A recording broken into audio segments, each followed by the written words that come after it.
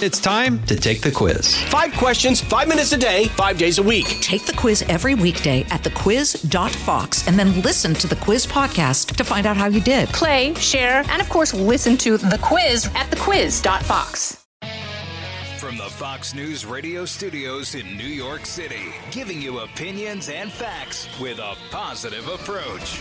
It's Brian Kilmeade. Thanks so much for listening, everybody. It's the Brian Kilmeade Show. Dr. Jeanette Nesheiwat will be with us shortly in about 10 minutes. She's going to tell us the right and wrong about this vaccine, the spread of the virus, who's to blame. Evidently, Anthony Fauci took another shot at President Trump today. You got to be kidding me. And Lieutenant Colonel Alan West about what is it like having John Kerry and his minions in 2019 trying to circumvent your Iranian policy. You were upset that Michael Flynn might have been talking to the Russians when he was about to take his job as National Security Advisor to the president. He was 1 month away. What is it like having a former Secretary of State upend American policy? That sounds treasonous to me. We'll discuss that with Lieutenant Colonel Alan West, as well as the decision I hope Joe Biden makes to leave some troops in Afghanistan. So we have a lot to discuss today. We also are going to see there's going to be Senate hearings day 2 with the Attorney General Merrick Garland. Had some interesting things to say yesterday. My eyebrow is firmly up on the left. And we're going to hear about Neera Tanden's fate. This woman had over 1,000 tweets she had to take down. She's a tweeter maniac, putting down everybody, and is wondering why she's having a hard time getting passage as OMB director. So let's get to the big three. Now, with the stories you need to know, it's Brian's Big Three. Number 3. We have this situation where Ron DeSantis is being attacked for vaccinating seniors, and Andrew Cuomo up here in my state of New York got an Emmy for doing all these press conferences where he basically lied to people about what he did with seniors in nursing homes, which is essentially exposed them to COVID-19. You've got the vaccinator-in-chief versus the sort of the Terminator-in-chief. That is DeRoy Murdoch, a columnist, Fox News contributor. Cuomo versus DeSantis. The media targets Florida. The successful state opened at all costs while protecting the lockdown, shutdown, and the bully, New York Governor Andrew Cuomo, surrounded by scandal now. What's happening and how to correct it? Number 2.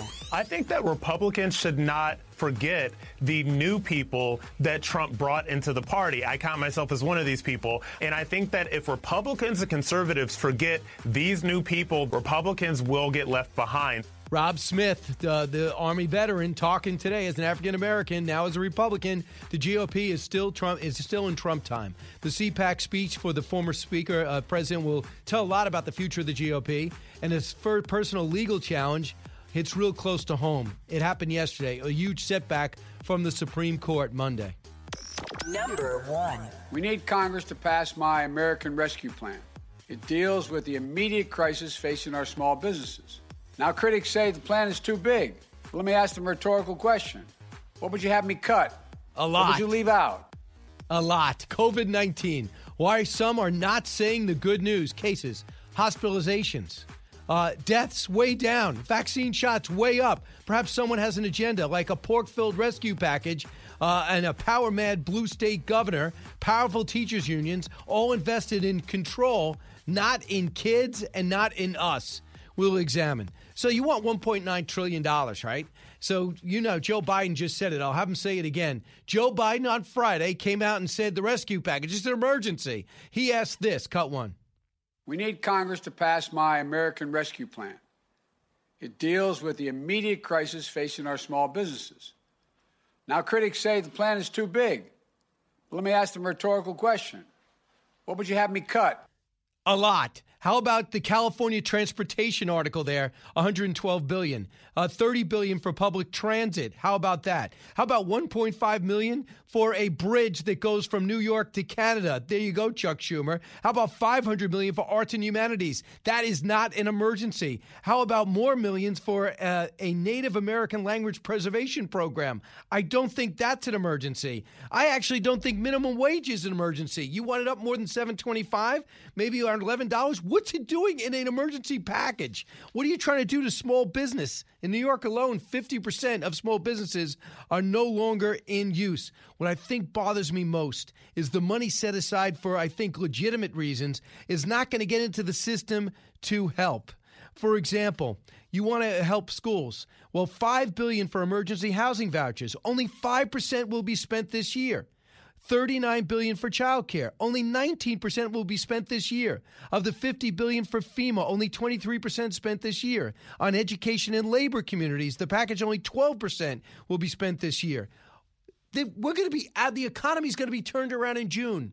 Ask yourself, if you don't have to go on to debt, if you personally know that your job's coming back in June, wouldn't you spend less in order to have less debt when you got a job?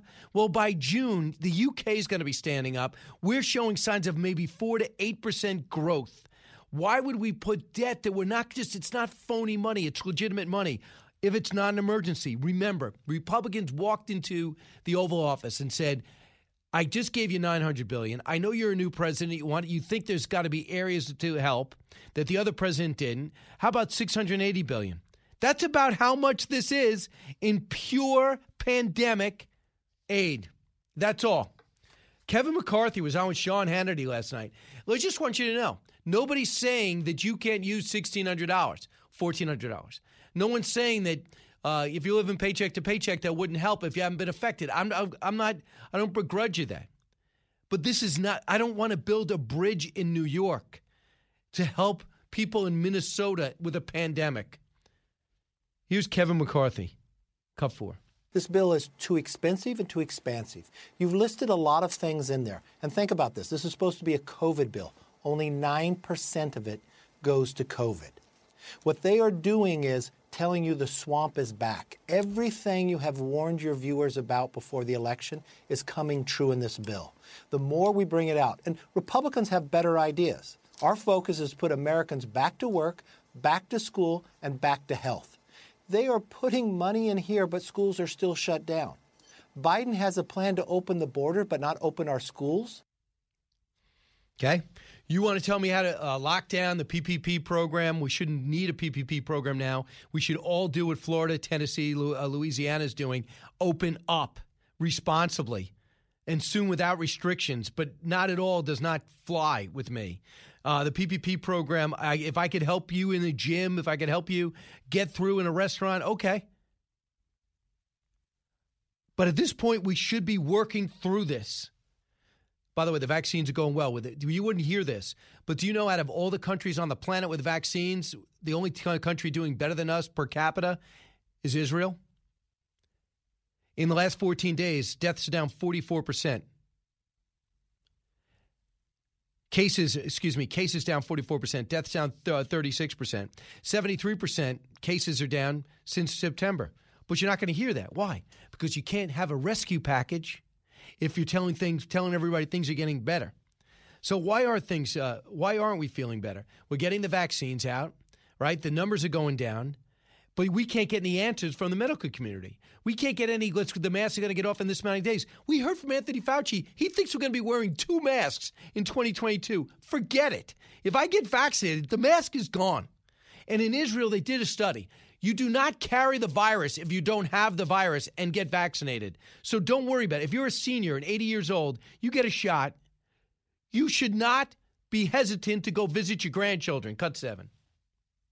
My parents have already gotten their second dose. They're fully vaccinated. Does that mean it's okay for them to spend time with their grandchildren who obviously have not been vaccinated? What's your recommendation? You know, I'm not going to make a recommendation now except to say that these are things that we really do. I mean, literally every day, Dana, we look at that. We look at the data. We look at what's evolving about how many people are getting vaccinated. And there will be recommendations coming out. I don't want to be making a recommendation now on public TV. We want to sit down with the team, take a look at that.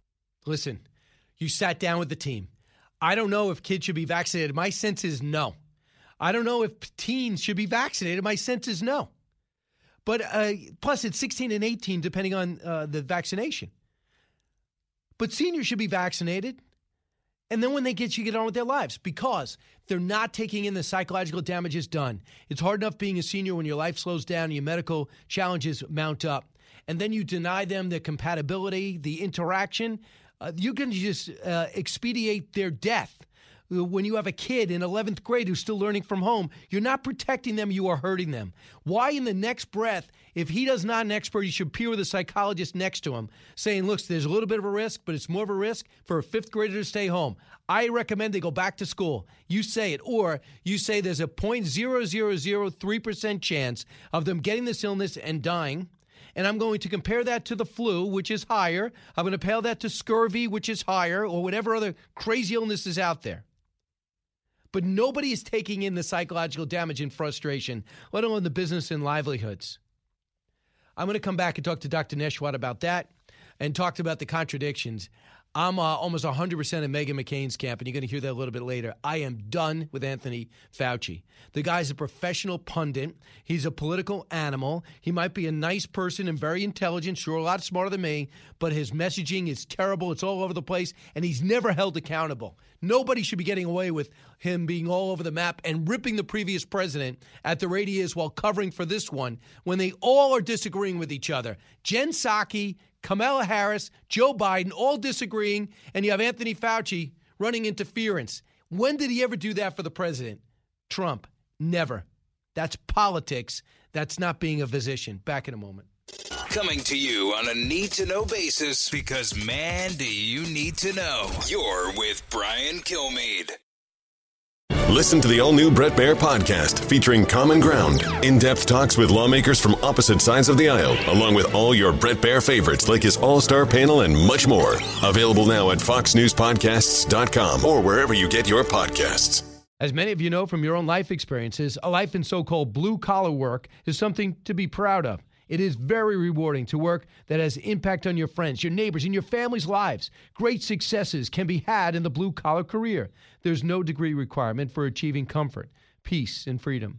While schools cut shop classes and funnel students into colleges, there are plenty of options for hard workers who are ready to take advantage of open positions.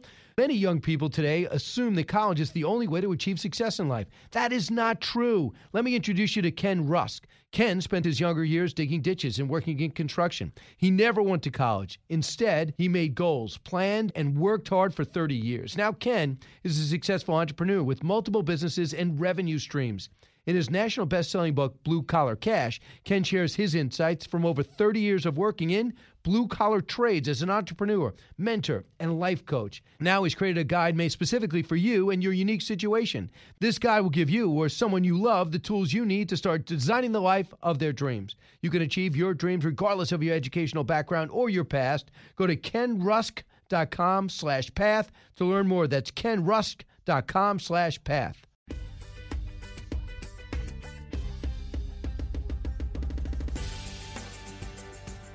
Breaking news, unique opinions. Hear it all on the Brian Kilmeade Show. Well, I think we, inherited a circumstance where there were not enough vaccines ordered. There were not enough vaccinators available to vaccinate Americans, and there were not enough places for people to go to get those vaccines shot into their arms. And, you can always look back and say, we wish we would have done this better. We wish the storm wouldn't have come. But our focus is on building out of the hole that we inherited. Unbelievable. Jen Psaki, talk about building out of a hole. They got a vaccine in 9 months. They had 900,000 shots in arms on average a week. Dr. Jeanette Nesheiwat is on the front lines. No one needs to give her a pie chart. She knows exactly what's going on with this virus. Fox News medical editor, contributor, and also a family and emergency medicine doctor. Dr. Nesheiwat, thanks so much for joining us. What's your take on digging us out of a hole? So the winter weather storm maybe put us back about a week, but it's phenomenal. And thanks to Operation Warp Speed, we've got a truly life-saving vaccine that is saving lives, that this is unheard of, and this is a historical event to be able to have 2 vaccines. We're getting approximately 1.5 million vaccines in the arms of Americans daily, and this couldn't have been done if we didn't push it last year to get FDA approval. So sure, the cold winter weather put us back about a week, but this week we're catching up. Right. We've got. I think she's talking about when she took over on January 20th. Say that again? She's talking about when she took over on January 20th, not this week. Right. So the distribution and the shipments, let's remember, started last year, started in December. We started putting out these vaccines. So sometimes the weather can give us a little setback, but I'm really confused and it's unclear what she's trying to say and what she's trying to do. We really have a phenomenal vaccine, and it's been a logistical challenge because of the cold storage infrastructure that was needed. But we really have picked up momentum and getting a lot of Americans vaccinated. We've already got over 70 million distributed and over 60 million in the arms of Americans. So, Dr. Nesheiwat, it looks like England's saying we're only giving one shot, and that's what they're going to go for, and they're going to lift everything up by June.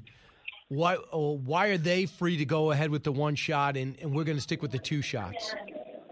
So here in the United States, we go by the data. We go by the evidence. We go by what the FDA finds in the studies. And the studies show us to have optimal immunity, optimal immune system support and strength is to have two shots, which will give you that 94 and the 95% protection. Now, you're still going to have, up to 85% protection after one vaccine, after one shot. According to some of the studies that have just come out, we saw a study out of Sheba Medical Center that followed over 7,000 participants who ended up having 85% protection between 15 and 28 days after their first dose. There's other studies that show you get 72%.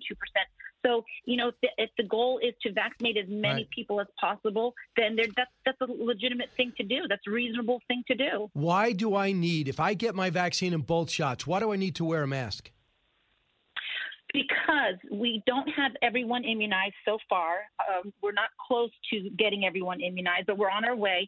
And the data that we have so far suggests that even though you are immunized, that means you may not suffer from complications. You may not be hospitalized. You may not die from the vaccine, from the virus, but you could still carry the virus and possibly transmit it to someone else who may be vulnerable, who hasn't yet been vaccinated. Like, for example, as a physician, I've been vaccinated, but if I don't wear my mask around, a 65-year-old with high blood pressure and diabetes, and I'm carrying the virus even though I have no symptoms, I could pass it to them, and they could become symptomatic and have. I heard in Israel they did a study, Dr. Nesheiwat, tell me if you found this, that you can't carry the virus if you have the vaccine. It can remain in your nasopharynx, but you may not be symptomatic, and the level of transmission is probably a lot lower. Just like when you get the flu shot. It protects you, but probably the level of transmission of the virus is going to be really low.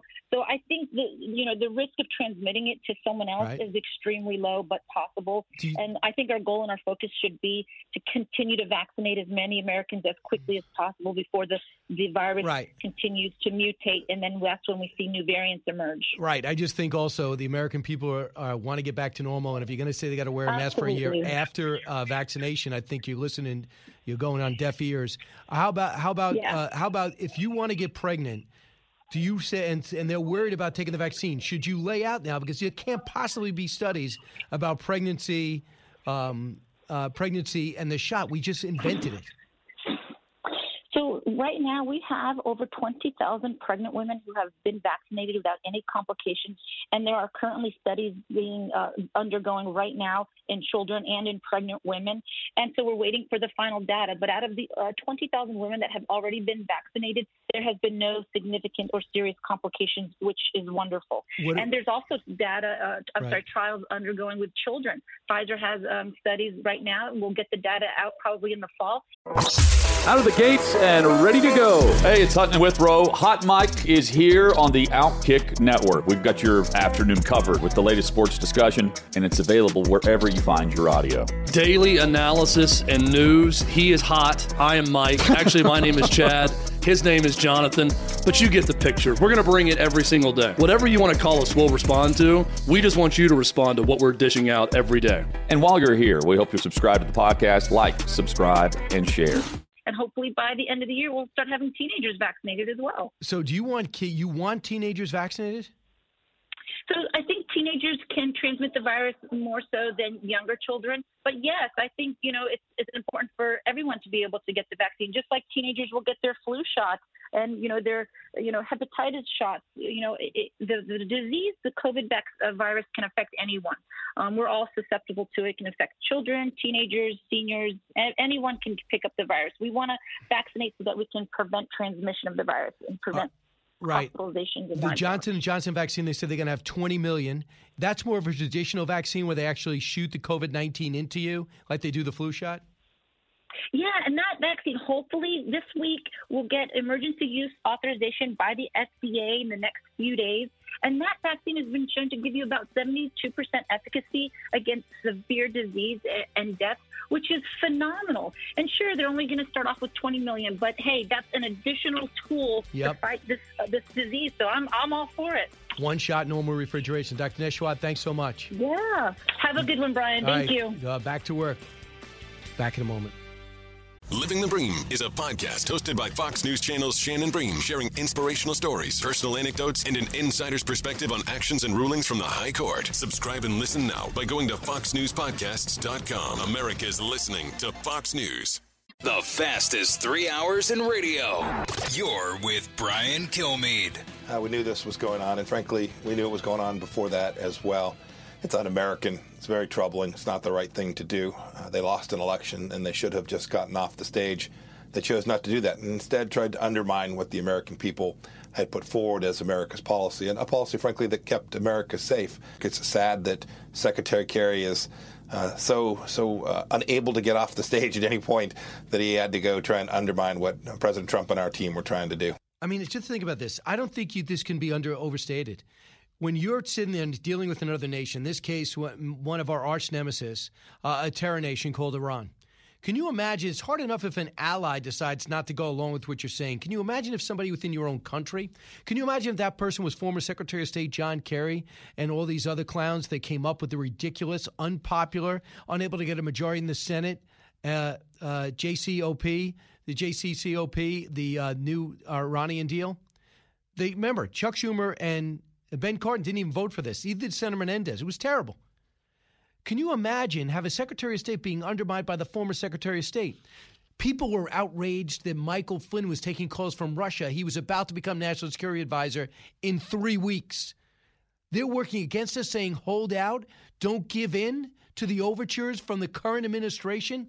That is treasonous behavior. Lieutenant Colonel Alan West, chairman of the Republican Party of Texas, senior fellow at the Media Research Center, former congressman from Florida. Colonel, welcome back.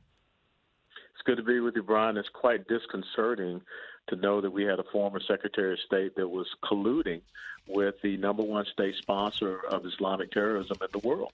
And if you want to talk about the Logan Act and how it should pertain to a situation, this is definitely one of those cases when you have a person that was, colluding with a foreign government that was an enemy of the United States of America, not in an official capacity, seeking to undermine our current government, our current administration.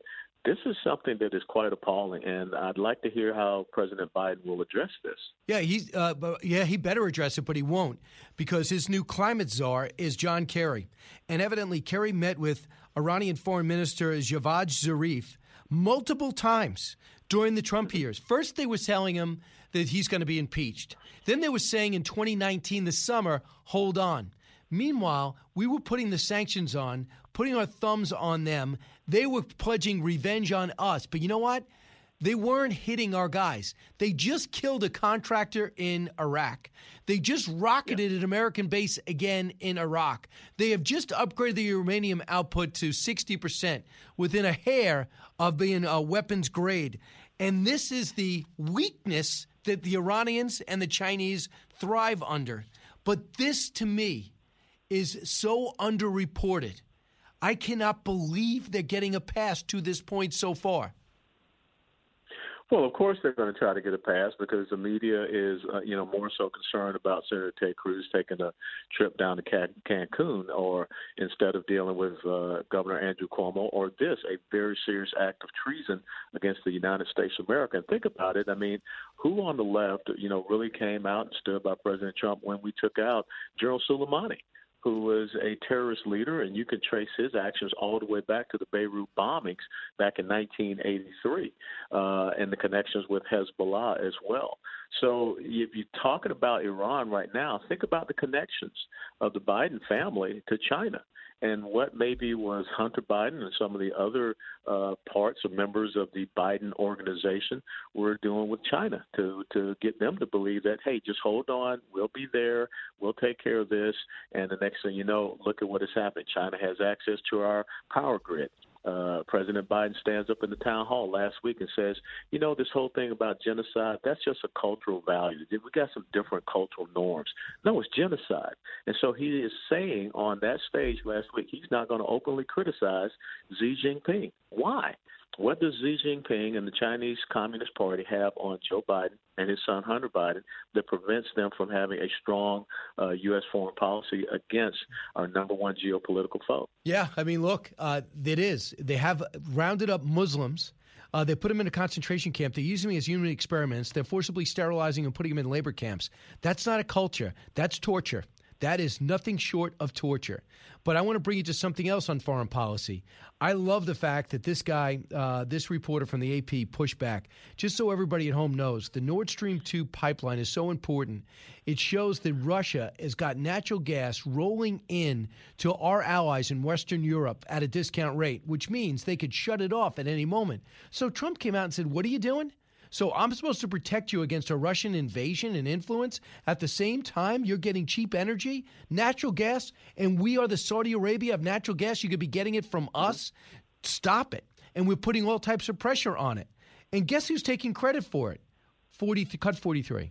The report that we sent to Congress last Friday also includes a list of entities that have engaged in good faith efforts to wind down activities related to Nord Stream 2 during this relevant time period. I think that demonstrates that our strategy has been working to good effect. All of this work was done under the previous administration. Matt, you guys have only been in only been in office for a month, right?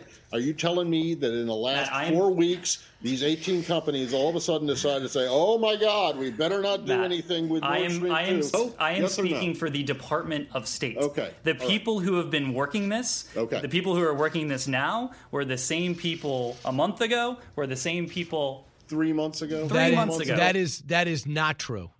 The same people, the guy pushing his thumbs down is the guy Donald Trump and Secretary of State Pompeo. And he's got alienated from our allies because they didn't want any part of this conversation. Well, think about the hypocrisy of this, and that you have President Biden who says that he's all for the Green New Deal and to get us to transition off of oil and natural gas.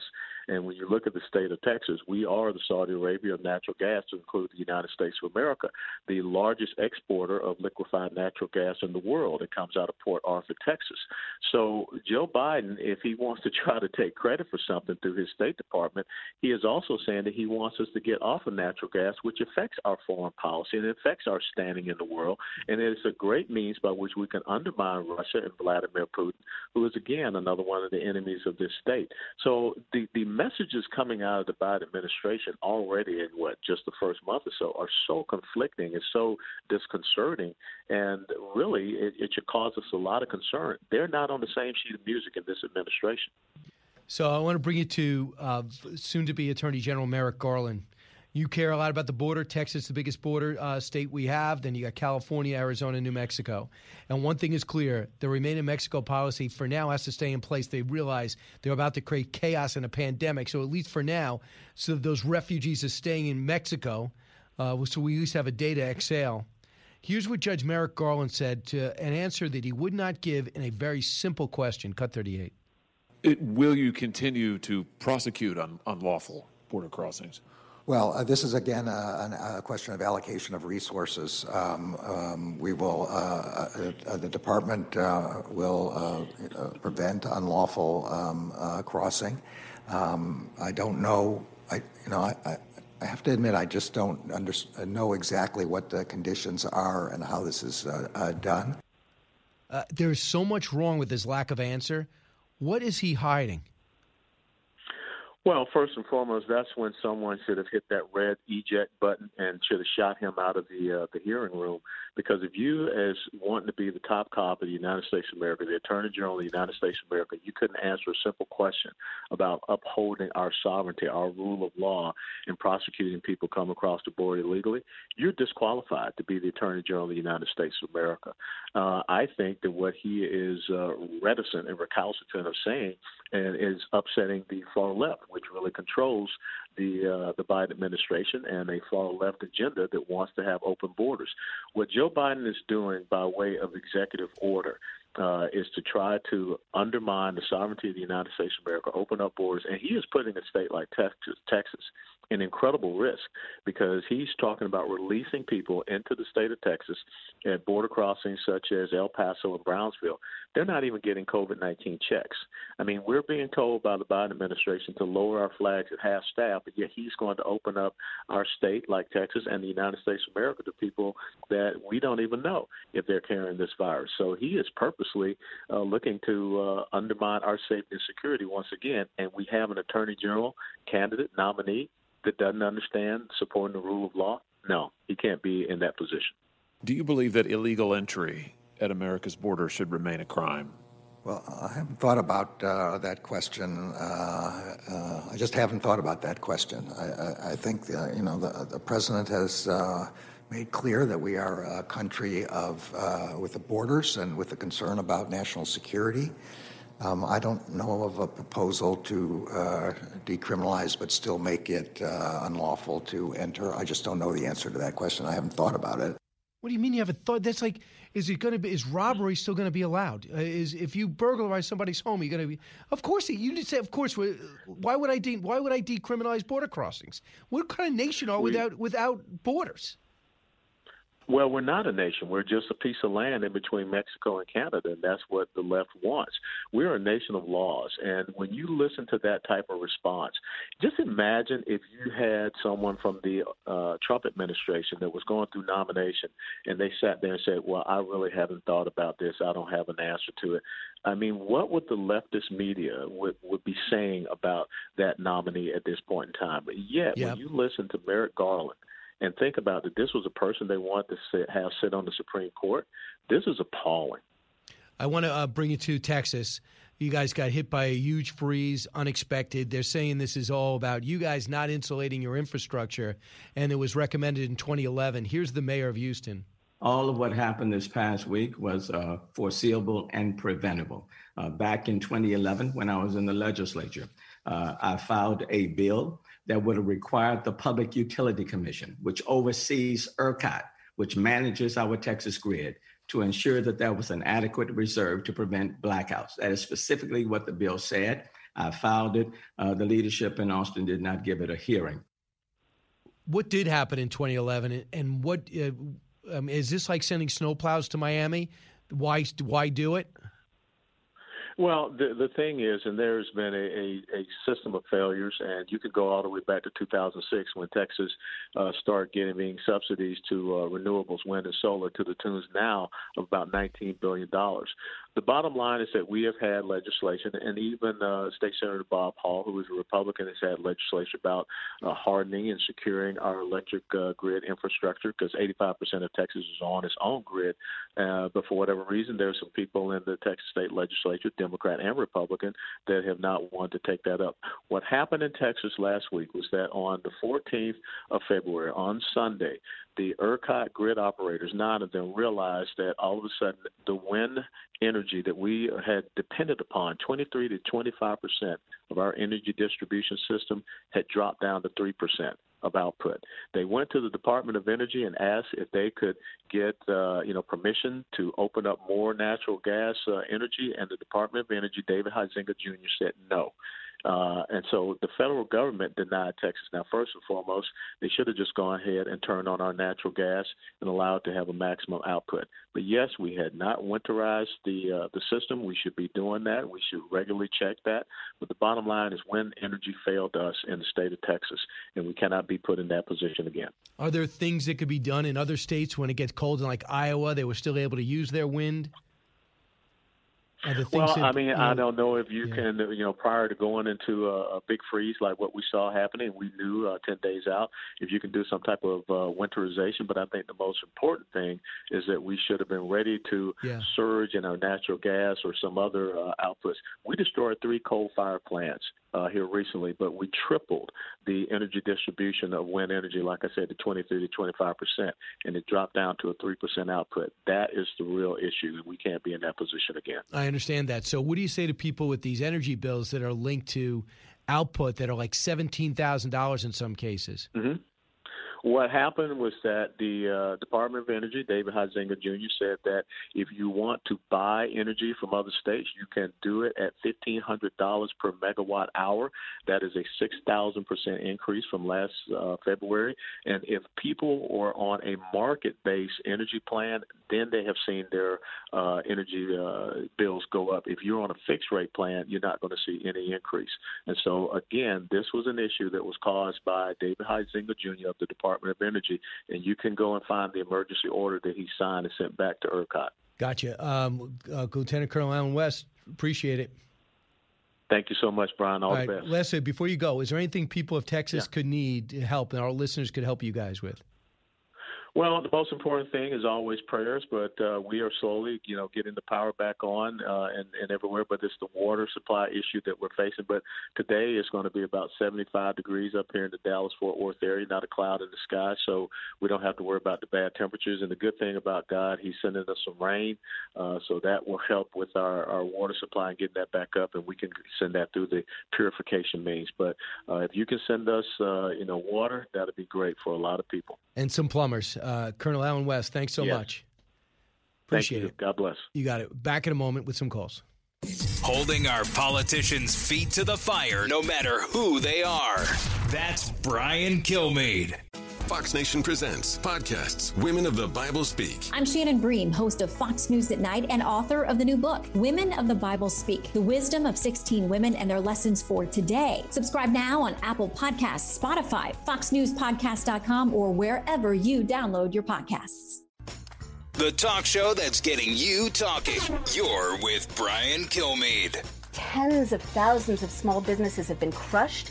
And why were they crushed? Not because a pandemic forced them to. There is no real science underlying a lot of these closures. It's because autocratic tyrants at the state and now the national level are creating a kind of merger of corporate power and government power, which is really characteristic of Italian fascism in the 1920s. And they're using that to engage in kind of emergency orders that simply strip us of our rights to property, rights to assembly, rights to worship, and all of the rights that our Constitution guarantees. So people are definitely horrified and noticing. I think people are shocked and divided, as I mentioned before. And what they're counting on, that's Naomi Wolf, a former Clinton advisor, liberal, as she said. But she is so alarmed by the power that is wielded over us and the rights that have been taken away in the name of this pandemic. She has come forward. And if Republicans and Democrats, people, not politicians, can get together, we could stop this unnecessary lockdown and depravity of livelihoods and people who don't take into account the psychological damage of this isolation. Ben, listen on WOKV in Jacksonville. Hey, Ben. Brian, I first wish to congratulate you on those fabulous Fox Nation episodes. They are such riveting and informative episodes, and I really look forward to the new ones. Yeah, we have 4 new ones out, and I'm so glad you said that. I love doing it. But what's on your mind right now? Yes, sir. Do you think the democratically controlled states are undermining their own political demise by their slow rolling of draconian efforts they put forth, and is the American public waking up? If Republicans do a good job defining who's responsible for this. For example, I interviewed a soccer club president today. He's part of a group of 600,000 families who are petitioning the courts to play sports again. 600,000 families in California, Democratic control. Let them know that Republicans want them to play. Democrats are preventing them from going onto the field with proper protocols like they are in the other 48 states. Understand who's responsible, and then it'll be effective. Jason in the House, the Jason Chaffetz Podcast. Dive deeper than the headlines and the party lines as I take on American life, politics, and entertainment. Subscribe now on FoxNewsPodcast.com or wherever you download podcasts. Live from the Fox News radio studios in New York City, fresh off the set of Fox and Friends, it's America's receptive voice, Brian Kilmeade. Thanks so much for listening, everybody. It's the Brian Kilmeade Show. This hour, we're going to be joined by the Dispatch co-founder, Steve Hayes from Washington, D.C. Congressman Lee Zeldin out from Long Island, but making a national name for himself. And then we'll do a simulcast on TV on FBN. You can watch us anytime on Fox Nation, but if you want to see what the studio looks like, we share audiences. They'll get you, and we get their audience, so it's always fun. Today, we got a hearing day number 2 from Merrick Garland. We also have the beginning of... what's his name? The Senate Homeland Security and Governmental Affairs and Rules Committee will have the hearing for the January 6th attacks. So we'll see the Senate hopefully not do grandstanding. We just got that with the impeachment. I want to get to the bottom of it. I want to know how these guys plotted and planned. I also want to know why Nancy Pelosi refused all these National Guard requests and what the truth is about what the mayor didn't do. I wonder if that'll actually happen. And Xavier Becerra will begins his hearings. He wants to be Health, Education, Labor, and Pensions Committee will hold his nomination hearing. He wants to be HHS Secretary. So that's coming up. But first, let's get to the Big Three. Now, with the stories you need to know, it's Brian's Big Three.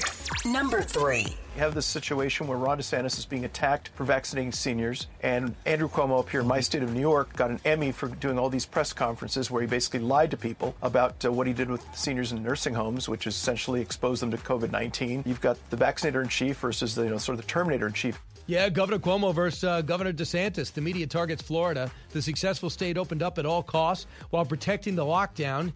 Shout down, bully New York Governor Andrew Cuomo. He's surrounded by scandal now. Why is this happening? And what are we going to do to correct this? Number 2. I think that Republicans should not forget the new people that Trump brought into the party. I count myself as one of these people. And I think that if Republicans and conservatives forget these new people, Republicans will get left behind. Well, I'll ask Steve Hayes about this. The GOP is still in Trump time. The CPAC speech for the former president will tell a lot about the future of the GOP. And his first personal legal challenge hits closer to home with the huge Supreme Court setback Monday. Number 1. We need Congress to pass my American Rescue Plan. It deals with the immediate crisis facing our small businesses. Now, critics say the plan is too big. Let me ask them a rhetorical question. What would you have me cut? What would you leave out? A lot. COVID-19. Why we are not saying the good news. Cases and hospitalizations are way down. Vaccine shots are way up. Perhaps someone has an agenda, like you got to sell us an emergency package, like a pork-filled rescue package. Power-mad blue state governors don't want to release any of that power. Powerful teachers unions invested in control, not in kids. We'll examine. So why is it, Steve Hayes, as we welcome you back, as you know, you run the Dispatch, you with your sleeves rolled up, handling all the breaking news. Hey, Steve. Hi, Brian. How are you? Good. How are you?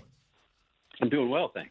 All right, so let's talk about that. Why is it that we're not hearing more of the good news? I do know we passed the 500,000 person threshold. I do know that's the highest. But I also know that cases are down 70%. Over the last 2 weeks, they're down almost 50%. Hospitalizations are down between 30 and 40%, as well as deaths. It seems, and the vaccinations were only second to Israel per capita. Why are we not getting any of that good news? It's a really good question. It's the lead item in our morning Dispatch newsletter today. We took a long look at this, probably just because I knew you were going to ask that in advance. I'm a genius. So we've worked on that for the last couple of days just so I could give you a good answer. Well, I think part of it is you know, it sometimes takes a while for the media, the mainstream media in particular, to kind of hinge itself off of an old storyline. And the storyline that they've been telling, I think more true than not true for a long time, is that this is a crisis. We should take it seriously. Let's all be serious about it. It's still that. I mean, that part of the story hasn't changed. It is a crisis. We should still be taking the precautions, what have you. But as you point out, the good news, particularly over the last 6 weeks, if you break it down in 6 week time frames, over the last 6 weeks, is extraordinary. I mean, if you look at the case rates, if you look at the number of vaccinations, if you look at even now deaths, which is a lagging indicator, they're all coming down. And at the same time, you look ahead and you have now increased production of vaccines by the primary vaccine makers. So I think this is all very, very good news. So part of it is I think the mainstream media are just caught in this rut of telling the same story. The second part is if you think about where the story is likely to go and you look back at how it's been reported at this point, you've got public health officials who don't want to get ahead of the good news because they've made public pronouncements in the past that have turned out to be wrong, sometimes based on changing information, sometimes based on, too great pessimism. Sometimes they were too optimistic. But they don't want to get ahead now and say, hey, look, everything's going to be fine once we're all vaccinated, because maybe everything won't be fine and we have new variants and it could be more complicated. So that's a long answer to your short question. I think it's a rescue package, too. I think that how do you need an emergency record rescue package if things are getting better, if the economy is going to turn around its own without this burden of debt? And when you look at this package, I am astounded by the crap in it. $30 billion for public transit, $1.5 million for an international bridge between New York and Canada, $500 million for arts and humanities, $129 million for schools, when we haven't spent close to billion, for everything we've given them. There's no demand to reopen on top of that. $86 billion to states to rescue pension plans, $350 million to state and local governments, period, rewarding those who have shut down the longest with the greatest unemployment, so not rewarding those who've been responsible and arguably taking a little bit more risk. I mean, $40 billion for higher education. They haven't cashed the check we just gave them. What are they getting? They're getting more money and tuition to keep kids off campus, locked in their rooms or their dorm rooms. I mean, this is just irresponsible. Yeah, it's sort of amazing that Joe Biden asked the question that way. He asked it obviously in a rhetorical fashion. So what would you cut? And of course, he's been flooded ever since with very specific things that should never have been in the first place. Many of the ones that you mentioned. I think we're at the point now where the president thinks he needs to go big. I mean, the White House has made this very clear. They said they were going to go big early. There's 10 Republicans came in and took Joe Biden on his campaign promises that he wanted unity, that he wanted good faith negotiations. They went to him. They made good faith offers. And while they were meeting, you had Jen Psaki from the White House press briefing saying, in effect, yeah, we're not really interested in what they're doing. We're glad that they're coming. We're happy to have a conversation. But from our perspective, the question isn't whether we can do less. The question is how much more should we be doing? They showed that inflexibility right away, and I think sort of gave the game away. And now you're having all of this discussion about a subsequent, they're going to get there. Who knows if it'll end up being the $1.9 trillion, but it'll be close. There's already discussion about a subsequent infrastructure package that will make the $1.9 trillion look like peanuts. At some point, we actually have to worry about the fact that we're $28 trillion in debt, that this has tripled in the past decade. And very few people want to talk about that. I suspect Republicans will find religion on this soon, but it's worth finding. Yeah, it's $825 billion at the most is for pandemic aid. The rest is just things like the minimum wage, which have no place in this, actually hurt small business more. So the lockdown, we understand certain times it may be necessary. When they go back and write the story, Steve Hayes, they're going to look down at excessive, how much they got wrong, whether you're wiping down your cereal boxes, which you don't have to do. We were told not to wear a mask, then wear a mask. But what blows me away is the most overrated person in the mainstream media, and I think he's more media pundit than doctor, is Dr. Fauci. He has been all over the place, but yet never gets called into account, goes out of his way to criticize Trump, but goes out of his way also to make sure that no one criticizes Biden and actually talks around their indiscretions and their contradictions. Here's a little of a march over the last year of the different things Anthony Fauci has said. That was probably towards the middle to end of January. Right now in the United States, people should not be walking around with masks. Putting a mask on yourself is more to prevent you from infecting someone else. And if everybody does that, we're each protecting each other. If one mask is good, 2 masks are better. I mean, that's just a few things. He's all over the place. Now he says after the vaccine, he's not sure if seniors can go see their families. Really? What's the point of it? About kids being vaccinated, they don't know, but we're going to give kids vaccinations in the spring. Have you noticed the inconsistencies with him? Yeah, I mean, I'm not quite as harsh a critic of Dr. Fauci as you are. He certainly has been inconsistent, I would say, in a manner that is like so many other public health officials. And I don't read the politics into it quite the way you do. I mean, I think he was certainly critical of President Trump, and they had these famous clashes that spilled out onto the podium at the White House briefings on hydroxychloroquine and things. And I would say several things where Anthony Fauci was right and Donald Trump wasn't right. But I think your broad point about the changing instructions, changing guidance from public health officials is true, and it leaves sort of the public bewildered. Like, what do we listen to? What should we follow? And I think it explains in part why you have so many people today who are reluctant to get the vaccine. In part, they don't know what to believe about the efficacy of the vaccine, how well it'll work. And second, they're being told that even if you get the vaccine, you sort of have to keep doing what you're doing. And while that might be good advice if you're advising people to be very cautious, if you have seniors who have been vaccinated and gotten 2 shots and are otherwise vulnerable, they should still be cautious. It's sending the wrong message because people are choosing not to get vaccinated as a result. Steve, how old are your kids? 16, 14, 11, and 4. Are they in school? They are all in virtual school. How bad is that?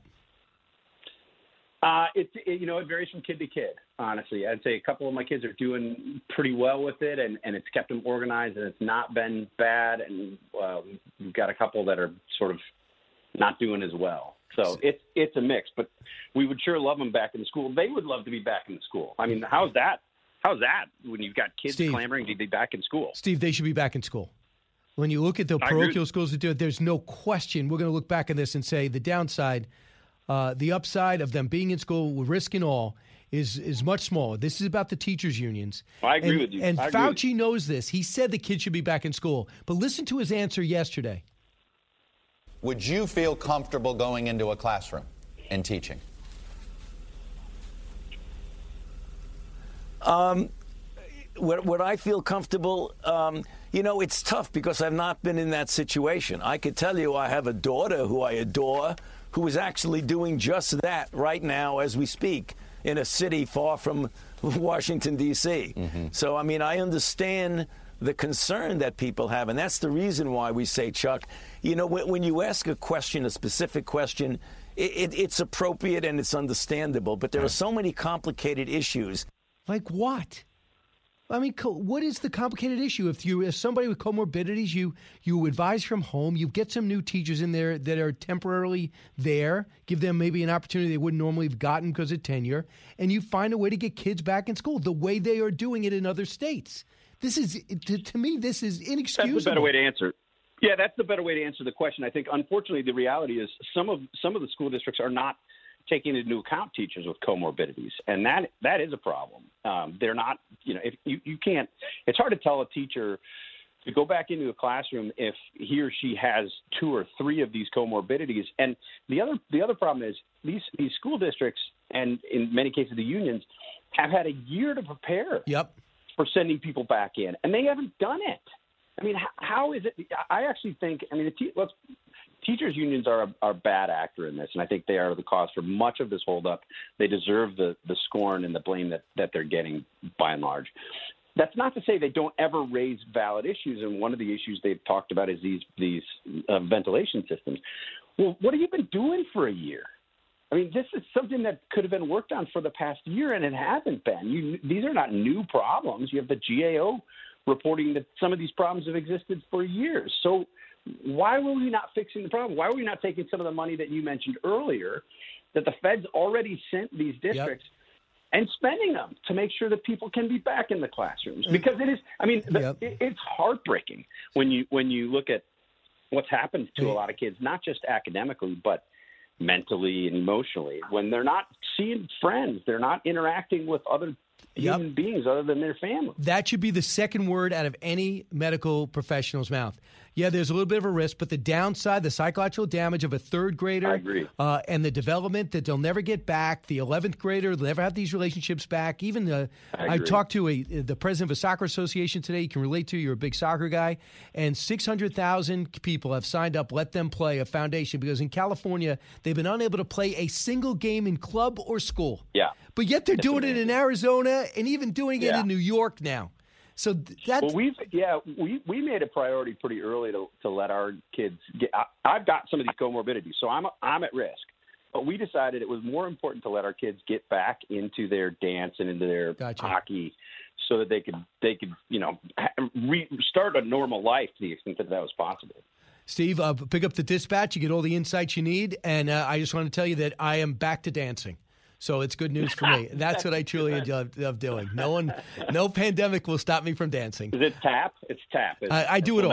I was doing it here, but it's on a rug. You can't hear it. I'm doing it right now. Thanks, Steve Hayes. See you, Brian. Back in a moment.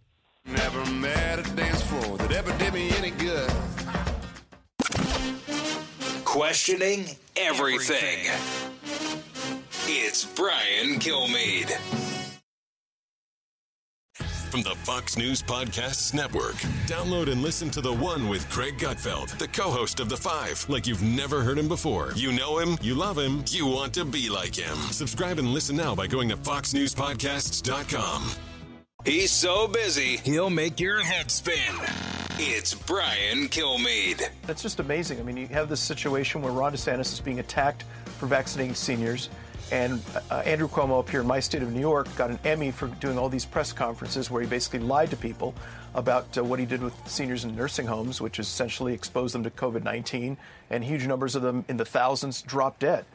You've got the vaccinator-in-chief versus the sort of the terminator-in-chief as far as nursing homes and senior citizens. And what it is basically they see Ron DeSantis as a threat. He's a very effective governor. People are moving into Florida like crazy. All my neighbors are moving to Florida, and I think they just want to bloody his nose as much as possible.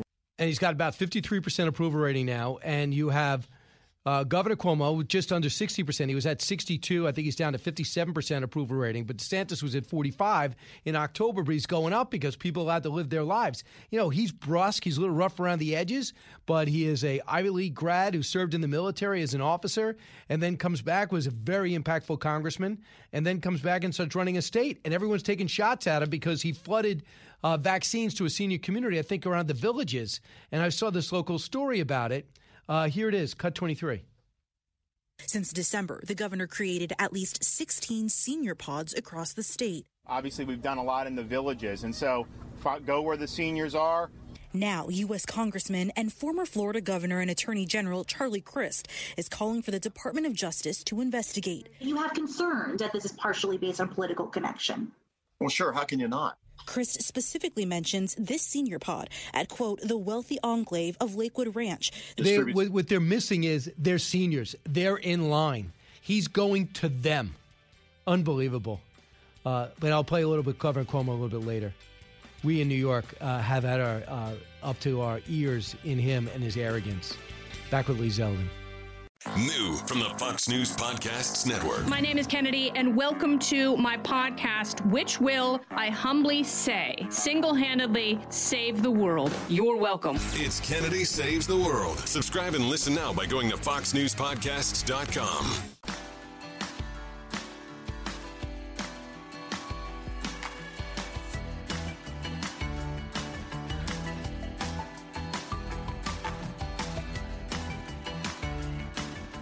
Information you want. Truth you demand.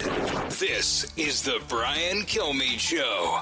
We have had requests from the Department of Justice since last year when President Trump accused Democratic states of the COVID problem. I then actually gave a speech at the Democratic Convention and attacked him for his COVID policy. He then publicly attacked me and called for an investigation of New York. Department of Justice then sent 4 states, Democratic states only, requests for information.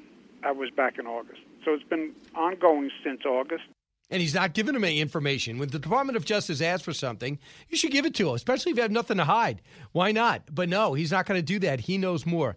And Andrew Cuomo, without President Trump to go up against, is just pulled him out of the fire to bring him up. But no one's going to buy this straw man argument. Congressman Lee Zeldin especially, he's over in New York, House Financial Service Committee, House Foreign Affairs, but now focused a lot on what's happening here in his home state because we're doing so terrible in that Long Island's okay, but New York has been suffocated to death by terrible political decisions. Congressman, welcome back. So it's good to be with you, Brian. So is it Donald Trump's fault that he didn't comply with the investigation? No, and it's an interesting evolution on Governor Cuomo's part because first he attempted to say that the reason why he wasn't providing information was because he was too busy. But then he started getting called out on that one on 2 fronts. One was if you were so busy that you couldn't provide information to the public, to state legislature, and to investigators, how did you have time to write a book? And the second problem was Melissa DeRosa, the secretary to the governor a few weeks ago, stated in her admission that the reason why they weren't providing information was that they were concerned about a Department of Justice investigation. So now Governor Cuomo is trying to roll out a new reason why information wasn't provided, and it's all Trump's fault. And he's going to test it out and see if he gets cover for it. But the fact is that the media, New Yorkers, Americans, state legislators, everyone's smarter than Cuomo's giving everybody else credit for. So this isn't going to make it go away just by blaming Trump. I don't think so. Let's hope not, because there are Democrats that seem really upset by this. Think about this. Governor Gavin Newsom and Cuomo were the 2 darlings of the media. Now, Newsom's being recalled. They're at 1.5 million signatures. And now you have Cuomo under scrutiny by fellow Democrats. This Ron Kim has called for Cuomo to be impeached over nursing homes. He had the audacity, Congressman Zeldin, to call him up last Saturday and start screaming at him to the point where his wife could hear him on the other end, and then called 4 other times demanding he pick up the phone. I mean, do you know this side of him? Oh, you sure do. And this has been his reputation, not just dating back to when he first became the governor. This was Andrew Cuomo's reputation when his father was the governor. He is someone who follows a model of bullying and being vindictive and backstabbing, where what has happening to Ron Kim and subsequently Ron Kim's courage in being able to speak out publicly about it has resulted in other Democrats saying that this has happened to them too. So it's not Republicans saying Governor Cuomo is vindictive in his style. We're hearing it from Democrats. There's a big article that just came out in the New York Times. Liz Kruger was pointing out, a state senator from Manhattan, how Joe Percoco, who used to work for Andrew Cuomo and then went to jail, was talking about how Liz Kruger was on their do not yell at list. And Liz Kruger asked Percoco, there really is a list?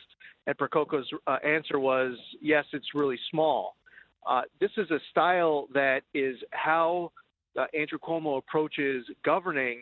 To some extent, maybe he believes that it's worked for him, but not when you have everybody willing to speak out about it, as we're seeing right now. Now it's all coming home to roost. So Cuomo's office is accused of terrorizing this Melissa DeRosa was accused as Morgan Peen, a documentary filmmaker, served as editor-in-chief of a city-run newspaper.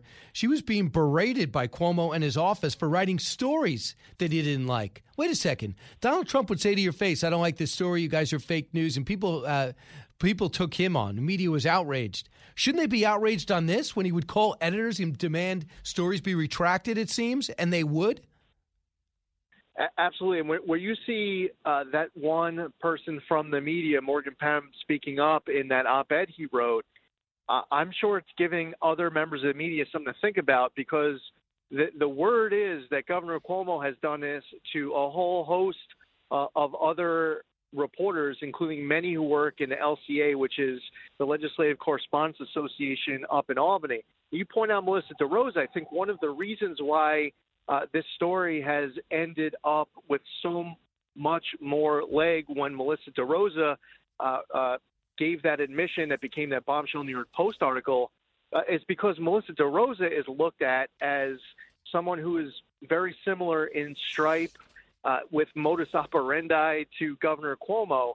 So if anyone believes in karma, you have it backfiring there. I remember during when the COVID first hit, I got a call from a local hospital, and they said that they only had a one-day supply left of Propofol, which is what they needed for their vents.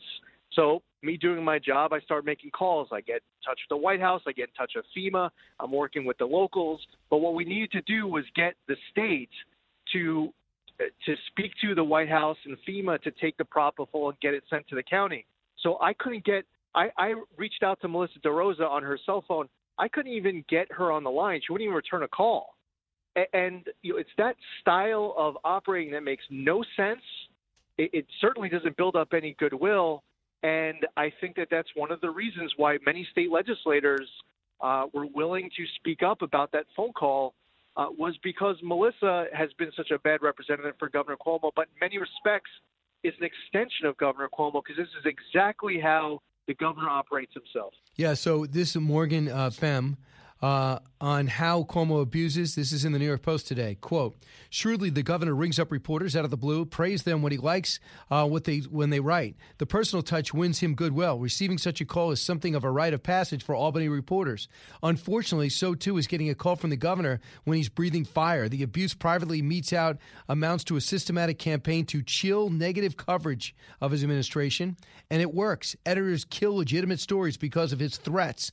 Reporters shy away from promising tips. Sources stay silent.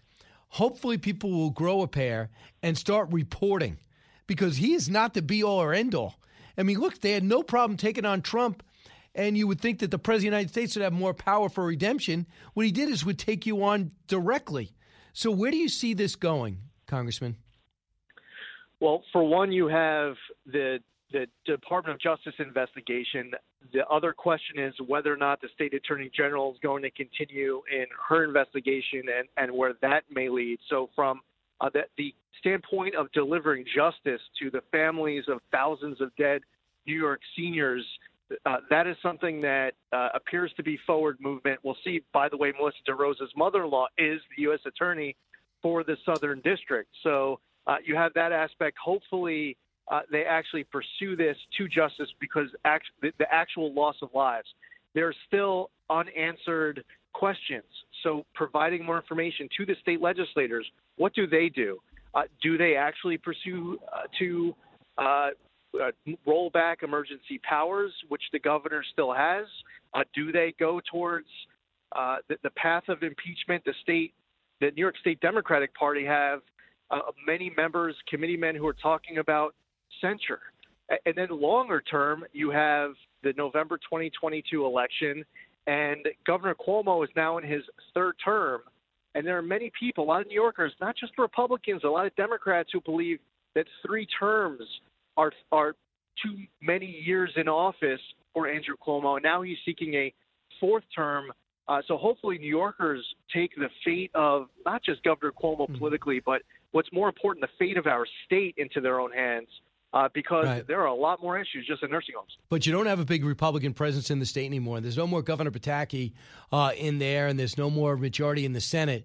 Congressman, what would it take for you to run against him as probably the most high-profile Republican in New York? We'll see how the next few weeks go. At this point, I've been receiving a ton of calls from people who are motivated to help, and that means something because if these individuals who are contacting me were deciding to stay on the sidelines or maybe calling up and offering discouragement and saying, hey, listen, you're in your 4th term in the House, you're moving up in seniority, Republicans are likely going to win back the House, you enjoy what you're doing, so my advice to you is to stay there. That would be a very different phone call than what I'm actually getting right now. So it means a lot what I'm hearing.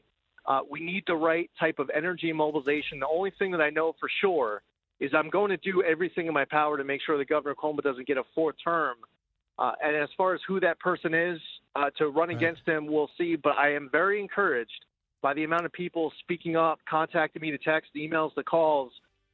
They are motivated. They are all in, and they realize what's at stake. Just Republicans, all right? No, it's not. It's not just Republicans. And it would be great to see some more Democrats speaking up publicly like we're seeing right now. Thanks, Congressman. This is the Brian Kilmeade Show. From the Fox News Podcasts Network. I'm Ben Domenech, publisher of The Federalist, and I'm inviting you to join a new conversation with the smartest thinkers out there about the country and where we're going. Subscribe to the Ben Domenech Podcast. Subscribe and listen now by going to foxnewspodcasts.com.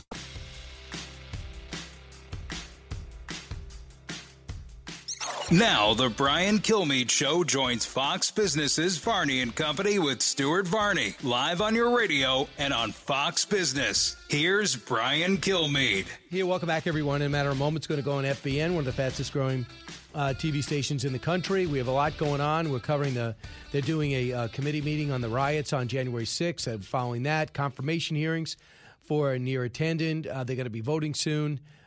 And now let's listen to Stuart Varney. Brian Kilmeade, host of the Brian Kilmeade Radio Show, and he joins us right now. There he is in living color. Okay, Dr. Fauci was asked, if you get the vaccine, can you hug your grandkids? Here's the response, Brian. My parents have already gotten their second dose. They're fully vaccinated. Does that mean it's okay for them to spend time with their grandchildren who obviously have not been vaccinated? What's your recommendation? You know, I'm not going to make a recommendation now. There will be recommendations coming out. I don't want to be making a recommendation now on public TV. Yeah, all right, Brian, let's get this straight, shall we? I'm a grandfather. I've got 9 grandchildren, 1 more coming, and I am going to hug my grandkids. What do you think about Dr. Fauci not saying one way or the other? I mean, his being flat out wrong, his hedging on just about every substantial question, and then getting praise for these interviews has driven me nuts for the past year. He might be a nice man. He's certainly intelligent. He's got a wonderful resume and track record, but he's been terrible on this. He does more interviews than he does research. And this is a question. Instead of just saying why you should lock down and hunker down, look at the flip side of not having that interaction. So if you don't feel comfortable saying that, at the very least, if you are a senior, your life is slowed down more than likely, and then the little things that you have in life have interaction with family has been denied. Now you say to yourself, I got a vaccine that's 94% effective. Going to see a kid who the chances of them being positive, me infecting them, are infinitesimal. It's not even on the chart. The flip side of not seeing those kids, not having the interactions, not taking those trips, not getting out of the house are so far greater than any pie chart that says hunker down, sit on your hands and watch Netflix. Of course you got to see your kids. Yes, and hug them too. Come on, get on with it. There's a cost involved in not getting it together with them. I got to move on because we've got limited amount of time. So far, President Biden has not held a solo press conference. And Jen Psaki refuses to give a time frame as to when we might get a solo press conference, even though Trump and Obama, Trump, he'd held at least a dozen on his first week. What do you think about this? No solo news conference. I watched this guy get elected president without having one tough question. You know, something shouted in the back from one of our reporters. What is he going to do? They're going to get soft pedal questions. He's going to talk circuitously. You watched him with Anderson Cooper. It doesn't matter how tough the question is. He's going to talk in circles and not make sense. He's got elected because he's not Donald Trump. I know I'm in the minority in this statement, Stuart, but I'm not looking forward to his next press conference. The gotcha press conference, he's the gotcha candidate. He always, he never makes sense, but it still his approval ratings around 60%. Like, what's it going to take to what's happening at the border? It's a disaster. What's happening with the XL pipeline? 15,000 people out of work as he signs a form. He has no price to pay. What kind of questions is he going to get, and how's he going to skate around it? We watched him contradict his vice president and his press secretary, and then we watched his whole medical team cover for him. There's been no scrutiny. I'm not looking forward to the next Joe Biden press conference. I don't think they're going to be impactful. I'm more fearful of his next policy that's going to be coming down the pike. Well, first and foremost would be that $1.9 trillion, with only about a third of it going to pandemic relief. That's the scary thing. No tough question is going to change my mind.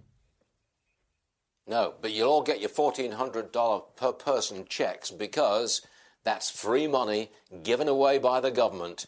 And what politician is going to say no to that? It's not going to happen. You're going to get the checks, guaranteed. Yeah. Last word to you. I think you got 20 seconds. My last question to you, yeah, the $14 check, that's a separate debate. Why am I getting a bridge from New York to Buffalo? Why am I getting a subway in San Francisco? Why am I getting funding for museums? Why am I preserving the Native American language? And why do you need millions of dollars for that? That is an insult to the American people. You're saying it's an emergency, and you give us a bunch of things to make your constituents happy because you're the majority leader, Chuck Schumer, and you're the speaker, Nancy Pelosi. That's not in our best interest. A press conference on pork would be very interesting, wouldn't it? All right, Brian, we're out of time. Thanks for joining us. See you again soon. Go get him, Stuart. All right, 1-866-408-7669. So that was one of the things that I find amazing, the $1.9 trillion. As people started reading it, 350-plus pages, they saw what was in it. So this is the question Joe Biden needs to be asked. Cut one.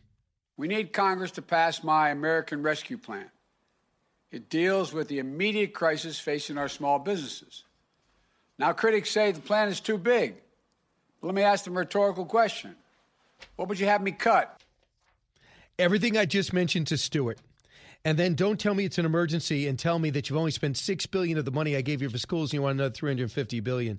Don't tell me you want $86 billion to rescue pension funds because you didn't open up your state and get enough tax dollars. Don't tell me $129 billion for schools when there's no demand linked to it to reopen those schools. I'm not going to buy that. Don't tell me $112 billion for California transportation when all you did was deny Californians the ability to move and function. How about $500 million for the arts and humanities? You want that? Arts are important. I like to see Broadway open. You want money? Tell me you're going to open up Broadway. And you know what? Some people would go out and they would raise money for Broadway to get started because actors and lighting people and the ushers and the box office people, let alone the actors, they do need money. But when I see all this, raising the minimum wage, expansion of Medicaid and Obamacare, funding for the activities of one or more equity commissions, what? The multi-employer pension plan bailout at $86 billion. And, of course, the states that locked down the most had the highest unemployment. And if you had high unemployment, you get more money. So Illinois, California, and New York all get rewarded, while South Dakota, Louisiana, and Florida don't. It's just so wrong. Hey, go to BrianKilmeadeShow.com. You can listen to the show anytime. Get the podcast where you get podcasts. And BrianKilmeade.com for any of my books. It's the Hammer Time Podcast. Fox News Channel's Bill Hemmer takes you one-on-one with engaging personalities covering the critical issues of the day. Find Hammer Time now by going to FoxNewsPodcasts.com. America's listening to Fox News. From the Fox News radio studios in New York City, giving you opinions and facts with a positive approach. It's Brian Kilmeade. Thanks so much for listening, everybody. It's the Brian Kilmeade Show. 1-866-408-7669. Heard from you. Heard in New York. Heard around the country and around the world. We're happy to be with you. Ben Domenech, Fox News contributor, publisher of The Federalist at the bottom of the hour. Douglas Murray, just about ready to join us. Associate editor for The Spectator and best-selling author, The Madness of Crowds, Gender, Race, and Identity. It's now available on paperback. But before we get to Douglas, to put some of this racial inequity that evidently our life is riddled with, that we've been just living with up until now.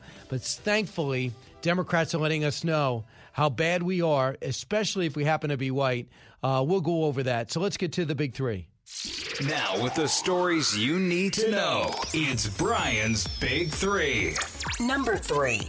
We have this situation where Ron DeSantis is being attacked for vaccinating seniors, and Andrew Cuomo up here in my state of New York got an Emmy for doing all these press conferences where he basically lied to people about what he did with seniors in nursing homes, which is essentially expose them to COVID-19. You've got the vaccinator-in-chief versus the sort of the Terminator-in-chief.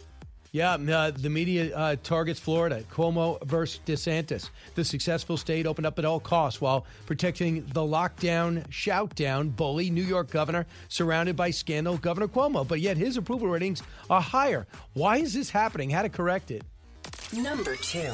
I think that Republicans should not forget the new people that Trump brought into the party. I count myself as one of these people. And I think that if Republicans and conservatives forget these new people, Republicans will get left behind. The GOP still in Trump time. The CPAC speech on Sunday for the former president will tell a lot about the future of the GOP, and his personal legal challenge hits closer to home with a huge Supreme Court setback Monday. Number 1. We need Congress to pass my American Rescue Plan.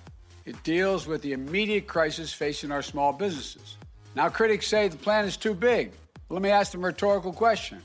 What would you have me cut? A lot. What would you leave out? A lot. COVID-19. What they are not saying is the good news about cases, hospitalizations being way down, as well as vaccine shots being way up. Perhaps someone has an agenda, like a pork-filled rescue package that has nothing to do, almost nothing to do, with getting over this pandemic. Powerful teachers unions invested in control, not kids.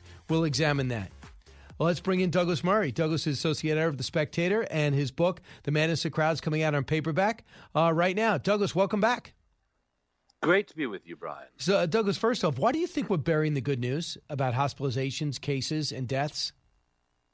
You know, the truth is that in America, like all Western societies, we live in highly politicized societies in which even a pandemic cannot be got through without it being turned into a political issue.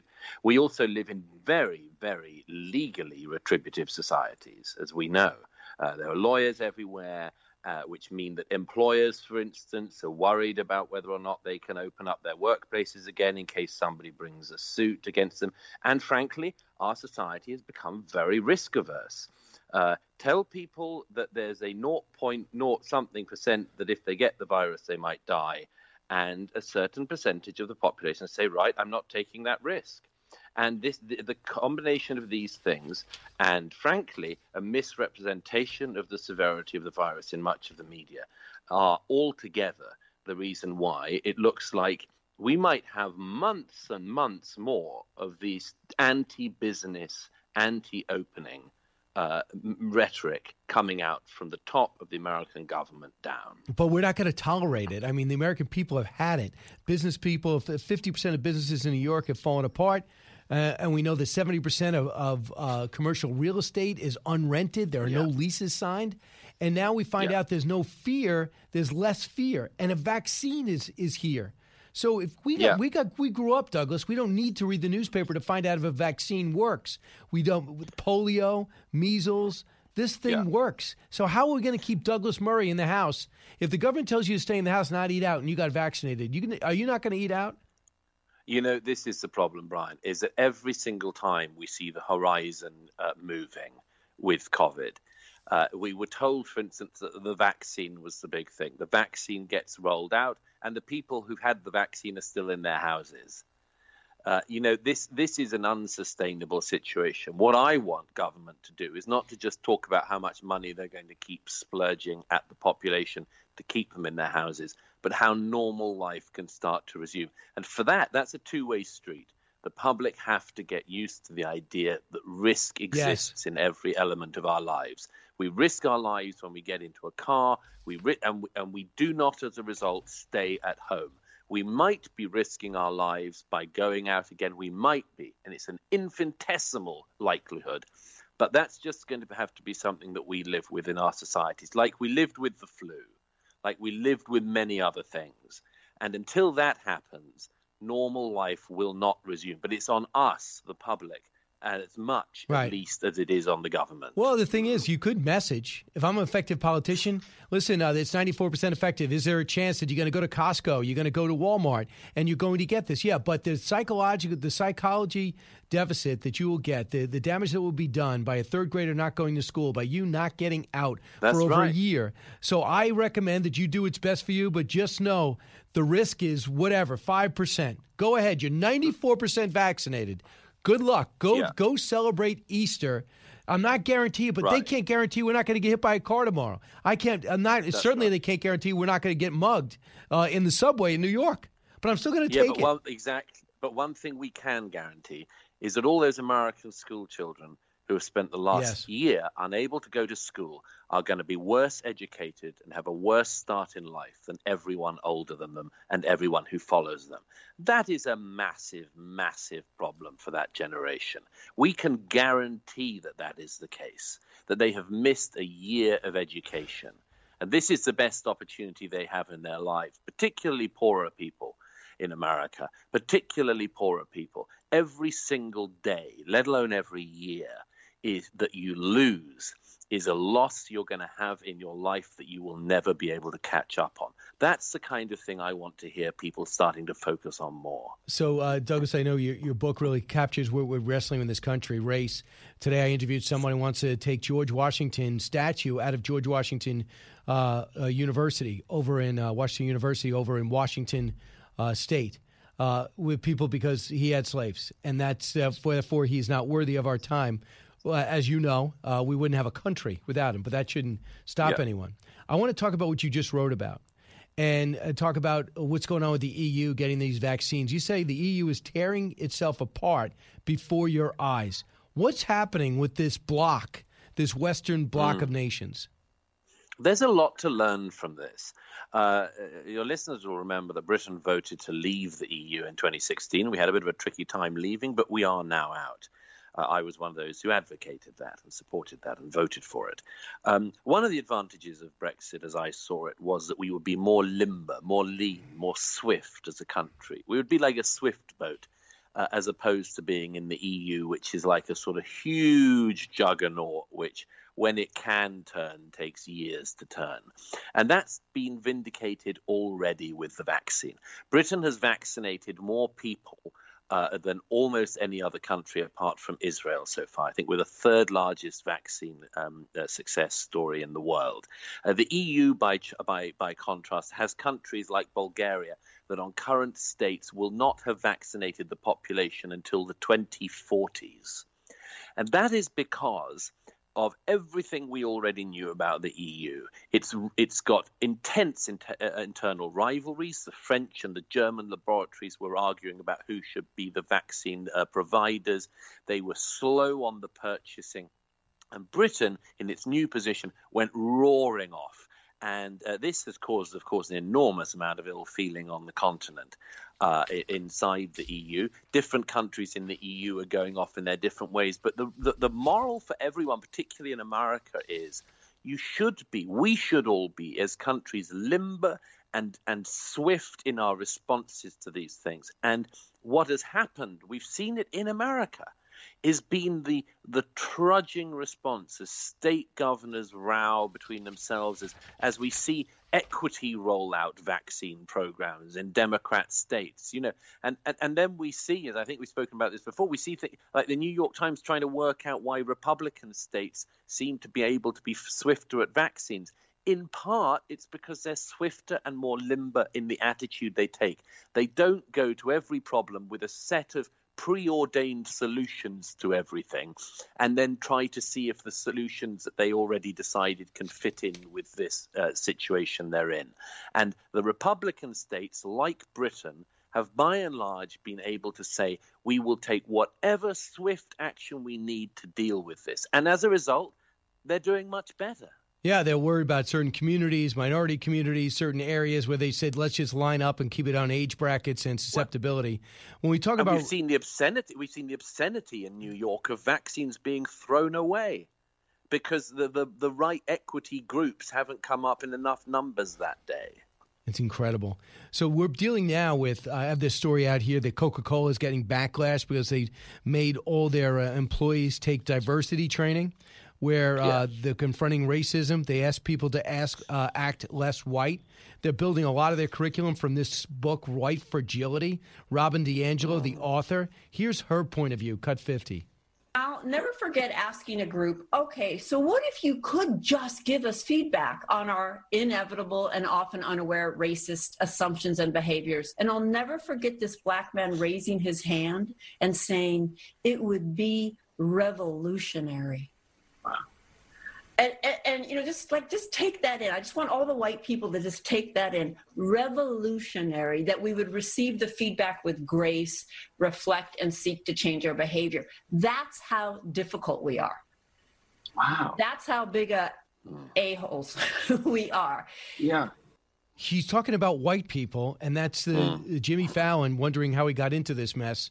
That's what they want. They want people to just admit they're white and they're guilty. Yeah. You know, when I hear Robin DiAngelo, I don't just hear a fraud, which he certainly is. I can feel my own IQ lowering somehow, you know?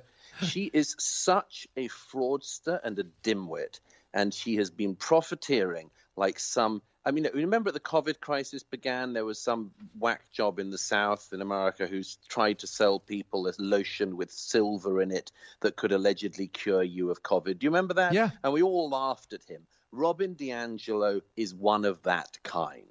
She has discovered not something, a little solution with silver in it to cure you from COVID. She's discovered her own totally fraudulent discipline to try to tell white America that it is instinctively racist, whether it says it is and whether it says it isn't. She says the most disgusting things. She happens to be white herself. She's doing awfully well, this fraud. She said recently that there is a collective glee among white people in America when black bodies are punished. She said that to Christiane Amanpour on CNN. She wasn't questioned about that at all. I worry about this woman's sanity.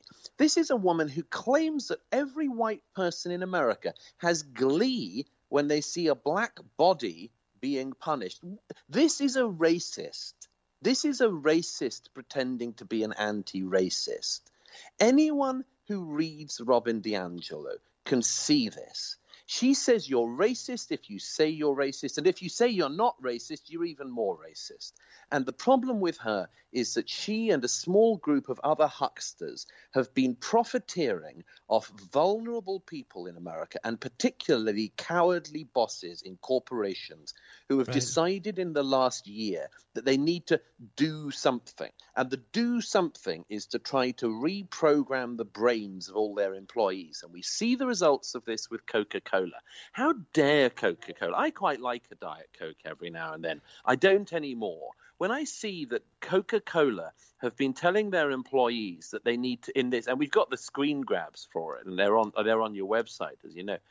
When we see Coca-Cola telling employees that they need to confront racism by understanding what it means to be white, what does it mean to be white? When they say things like, in the US and other nations, white people are socialized to feel they're inherently superior because they're white, I want to know what they're talking about. And when they conclude, as a Coca-Cola retraining, re-mind programming exercise does, when they conclude with try to be less white, I say that is racism straight up.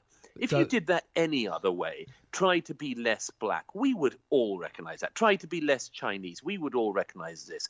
Coca-Cola is pushing racism under the guise of anti-racism, and we should all rise up and say, no, you don't get to do that anyway round. Douglas, the last question. It's amazing. France is worried about the American wokeism infecting their society. France is worried about us.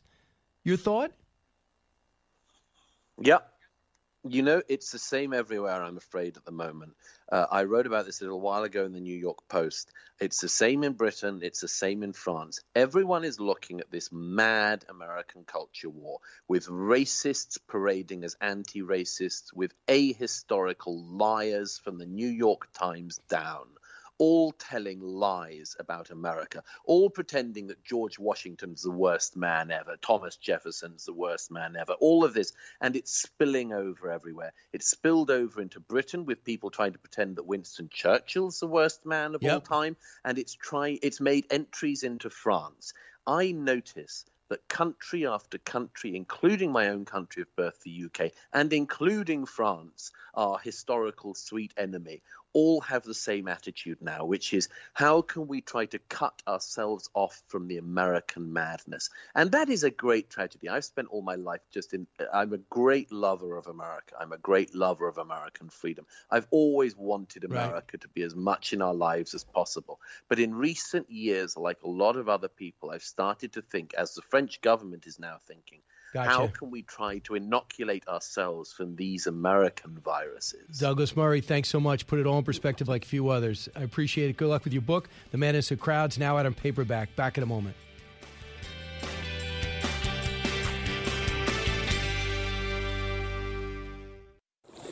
Challenging conventional thought and wisdom. You're with Brian Kilmeade. With Fox News Podcasts Plus, you can enjoy all your favorite Fox News podcasts without commercials. Subscribe now at foxnewspodcasts.com. From his mouth to your ears, it's Brian Kilmeade. One of the big things that's happening in our country right now is that we're constantly divided against each other because that's the way our leaders want it. And it's important to ask what's going on. Why is this happening? And if you look behind identity politics, it's almost always about power. What happens to you if you don't participate in these woke trainings? What happens to you if you don't echo the party line? Well, two things happen to you. First of all, you're more precarious at your job. It's easier to fire you if you don't go along with the woke HR department. The second thing that happens is you're deprived of your core freedom of speech. So the two things that are core fundamental values and rights in this country are both taken away from you if you don't toe the woke party line. And that's it. You got to stand up, but also you're not in charge because they shut down. So if you don't do the right thing and you're in the shutdown, how do you get open? How do you get back to school? How do you keep your job? It's a tough situation. Joe is listening on WABC in the Bronx, New York. Joe. Hey, good morning. Great interview with Douglas Murray. Speaking of Douglas Murray and other authors like him, like Pat Buchanan, another great conservative, there's a site that actually runs his articles very frequently. It's unz.com. Okay. And again, you can't trust the mainstream media to give you facts and opinions from a conservative point of view. Yeah, it's not, but you'll get it here. And also, we'll just call the shots here, too. Ben Domenech on the future of the Republican Party on the eve of CPAC and a big speech by President Trump. From the Fox News Podcasts Network, download and listen to The Untold Story with Martha McCallum. The host of The Story on Fox News Channel sits down with major newsmakers each week to get their untold story. Subscribe and listen now by going to foxnewspodcasts.com.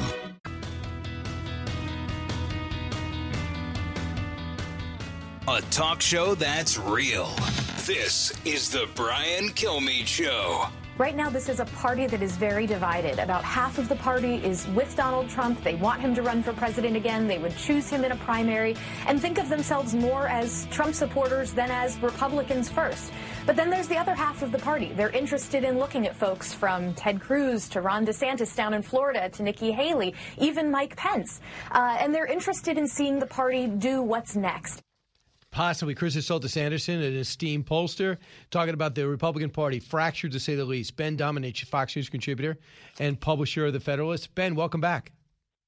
Hey, great to be with you, Brian. Good to talk to you again. So Sunday, we're going to see the president for the first time in a major speech since he lost and left. And what do you think of the way she divided? She said the party's divided. Do you agree with, first off, what Kristen said? So I actually view it a little bit differently than she does. And I will say that there's, this is the early going, so there's lots of different evidence that could be used or marshaled to make an argument, and also we obviously have to speak in the context of a moment in which polls are not exactly viewed with all that much trust, even among the analyst class, given how poorly they performed over the past couple of cycles. The way I see it is, I think that there are a lot of people who are in the Republican Party today because of the changes that Donald Trump made to it. that he changed up the priorities. He changed up the different ways that we approach things, and he turned it into a party that I view as putting America and our national interest above all else. In other words, we are going to have a trade policy that puts America's interests first. We're going to have a foreign policy that puts America's interests first. And it's very much engaged in a culture war that is about defending what he viewed and what I think a lot of Americans viewed as essential to the American experience, defending the founding, for instance, against the ideas of identity politics and of critical race theory and all of that. And those are all things that brought those people into the party and that they want to see continue to be prioritized. The thing is, though, the only person that they believe to have really delivered on that promise to this point is Trump as president. They don't see that kind of thing echoed enough by other Republicans. And so I think a lot of them, when they say that they'd like to see him run again, what they really are saying is, yes, we like him, we trust him because of what he delivered on when it came to all of these different promises, and we don't know whether we can trust these other guys yet. And I think that that's something that is perfectly valid to be saying at this point. That doesn't mean that we're going to be there 3 years from now, when people are actually determining, who they're going to back going into the next presidential selection cycle. I do think that he definitely has, a critical hold on the party at the moment. Is certainly the most important politician in the party, is the leader of the party at the moment. But that's something that I think still is going to be worked out over the course of the coming years and months. And this speech, I think, will be an early indication of the kind of approach that he's going to make to that role in the party. 58% of Trump supporters, according to this USA Today poll, said January 6th was a work of Antifa. Not true. 10 members of the party have been censured for voting for impeachment because of January 6th. So their states turned around in Arizona and other places and censored them, Louisiana. And 46% of his party said they would leave the Republican Party if Trump left the party. So he's still got a lot of pull, but is it right now, clearly it's not enough to win an election. So his base is fervent, they're passionate, but there's not enough of them. And I think that that's another lesson, though, about the direction that the Republican Party needs to have going forward. On the one hand, you can have anybody in Washington will tell you, we need to move on from Trump and we just can figure out ways to satisfy his voters differently.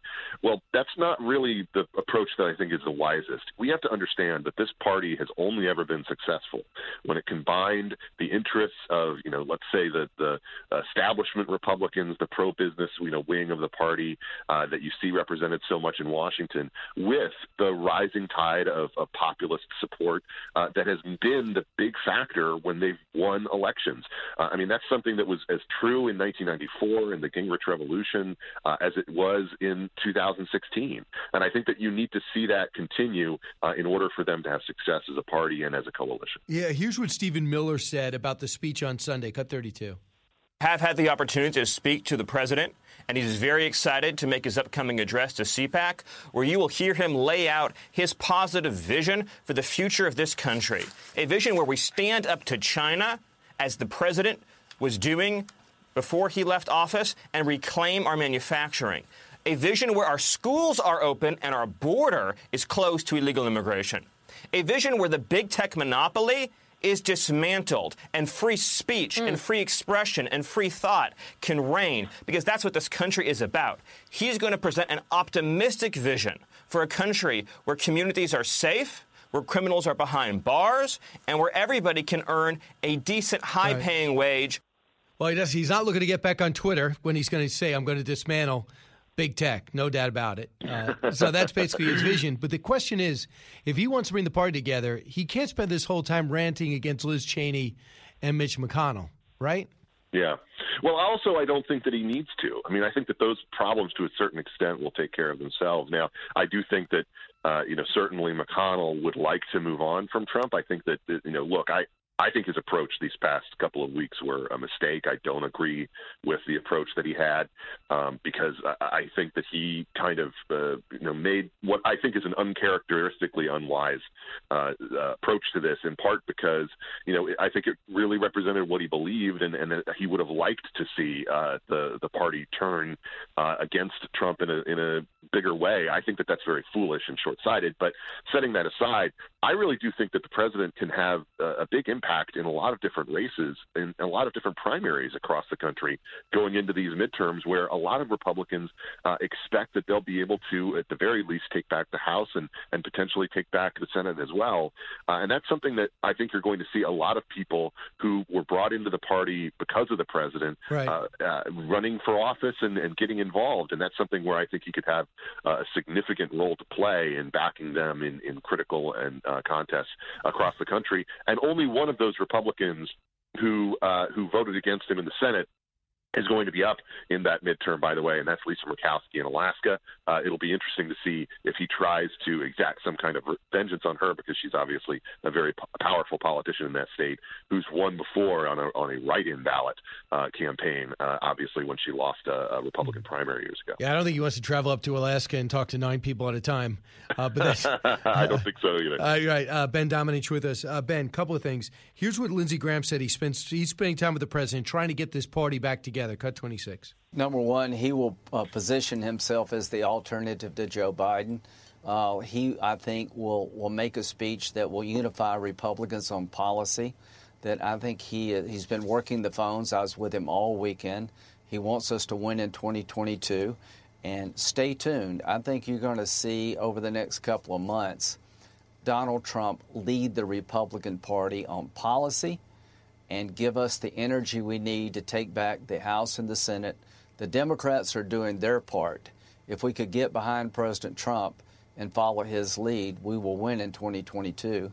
If we argue with ourselves, we're going to lose. No doubt about it. They're going to lose. But the Senate race in Georgia, I really believe, was blown by the president. The money he got was not used for these candidates. It was used to go after the Georgia officials who were Republican. It gave them that 1 or 2% that gave both Senate seats to Democrats. You know, I think that's certainly a possible explanation. I think another possible explanation, though, of course, is, I mean, right now, you have a negotiation around the checks that are going to go out to the American people. I think that if you had Mitch McConnell, if you had this to do over again, he might be more willing to go down the road of those $2,000 checks, just considering that would have taken that issue off of the table. So we can't necessarily evaluate that, too. But one thing to keep in mind about Georgia is you had such bad candidates there in Georgia. I mean, nothing against David Perdue, but Kelly Loeffler in particular, a very bad candidate. Again, someone who Mitch McConnell, thought would appeal to more women voters, people in the suburbs and things like that. She was someone very inexperienced and I think just not cut out. It was a very expensive fight. And I think that the president didn't do himself any favors, but it did. But I do think that you can have a lot of different fathers for that failure. But one thing that we do need to keep in mind, Brian, is I actually think that the Republican Party, and as a coalition, is far more unified in this moment on all of these big issues than the Democratic Party is.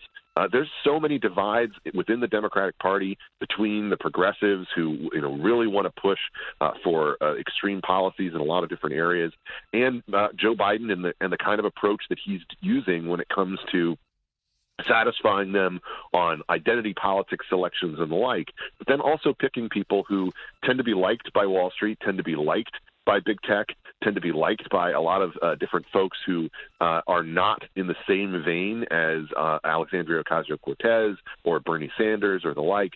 And I think that that's a situation that's going to play out over the coming years in terms of not just his own approach to the issues, but in terms of his decisions about what to prioritize. And look, we've gotten an administration that so far, looks a lot more like the Kamala Harris administration than I think a lot of people maybe expected going in. One that's really prioritized, things like the climate accords, shutting down Keystone, taking some steps on culture war issues like trans policy and on taxpayer funding for abortions that are certainly all at odds with the unity message that Biden gave at his inaugural. And that's going to continue to be this kind of disconnect between the way that they brand themselves and the actual approaches they have. Just look at how inconsistent they've been on the school issue, for instance. That's not something that I think sends a real strong message about his own leadership And if he goes into a midterm that turns out badly for the Democrats, then I certainly think that there are going to be a lot of recriminations on their side. Well, a couple of things. I have so many different ways to go with you, but I know you love foreign policy, and I am outraged that the facts, the Washington Times story that I don't no doubt is true, that John Kerry and company were working behind the scenes to undermine the Trump administration when it came to a terrorist state like Iran with so much at stake. You're not talking about the European Union, and which I think would be wrong anyway, and talking about allies in the Nord Stream 2 pipeline. You're talking about trying to control this terror state that has a history of attacking Americans. They had a counter foreign policy with ours. Is this the same group that wanted to destroy Michael Flynn, who was National Security Advisor elect, was about to take the job 3 weeks by talking to Russia ahead of time? This is completely insulting. It's also totally a normal swamp approach to the way that they do policy. Just because they lose an election, it doesn't mean that they stop trying to make things happen. And I think that this is just another sign that the rules only apply in one direction. Obviously when it came to Michael Flynn, it was this, huge event that, would raise considerations about the Logan Act that, had James Comey all verklempt and the like. But when it comes to John Kerry, he's just having conversations with a terror state, behind everybody's back and giving them assurances that we don't know about. That's all fine. That's just totally normal. And this is the thing that I think we need to understand about all the different aspects of this that Donald Trump was up against and that his administration was up against. And we should understand that's not just going to be the approach to Trump. They're going to do the same thing the next time that there's a Republican president in office, no matter who that is. They've learned that it worked with Trump. They've learned that they were able to slow down so many of his policies, that they were able to throw him into all sorts of investigations and challenges and the like. And they believe that approach worked. They will do it again. They will try it again. Ben, thanks so much. Appreciate it. Great to be with you as always, Brian. All right, you got it. 1-866-408-7669. We come back. We'll find out if there's indeed more to know. It's Brian Kilmeade. A radio show like no other. It's Brian Kilmeade. On the surface, Bruce and I don't have a lot in common. He's a white guy from a small town in Jersey. I'm a black guy of mixed race, born in Hawaii. He's a rock and roll icon. I'm not as cool. Bruce and I have been on parallel journeys, looking for a way to connect our own individual searches for meaning, truth, and community with the larger story of America. And over the course of a few days, all just a few miles from where he grew up, we talked. So this is part of a new podcast, it looks like, right? Yes, with President Obama and Bruce Springsteen. It's going to be 8 episodes on Spotify. What are they going to talk about? Apparently they talk about a range of things. It's 8 episodes, like I said. They talk about race in America. The episode 2 is American Skin, Race in the United States. I think the first one is, the overall title of the podcast are Renegades Born in the USA. And I think the former president sort of previewed it there. They're not alike, but they find common ground. Right. I mean, look, I might listen to it. I saw Laura Ingraham was kind of mocking it the other night, but I'm curious about it. Bruce Springsteen's a big-time Democrat. Mm-hmm. So, and Barack Obama's an interesting, charismatic guy. I just don't think that I'm overall, I mean, he is probably one of the top 5 most popular people in America. I mean, you watch him, whether he's dancing with Ellen DeGeneres or doing a eulogy at a church. He seems to be a well-read, fun guy to hang out with. I just think as a president, he underachieved big time. Think about all he could have done. Think about all he knew. Think about how he could have demanded more from race relations across the country instead of fueling them, especially after he gave that speech about Reverend Wright while he was still a candidate. No, I agree. I mean, do you think in retrospect he would have done things differently? No. I think that Joe Biden is Barack Obama if I wish I could have been more left. That's what I really do. So let's find out if there's even more to know.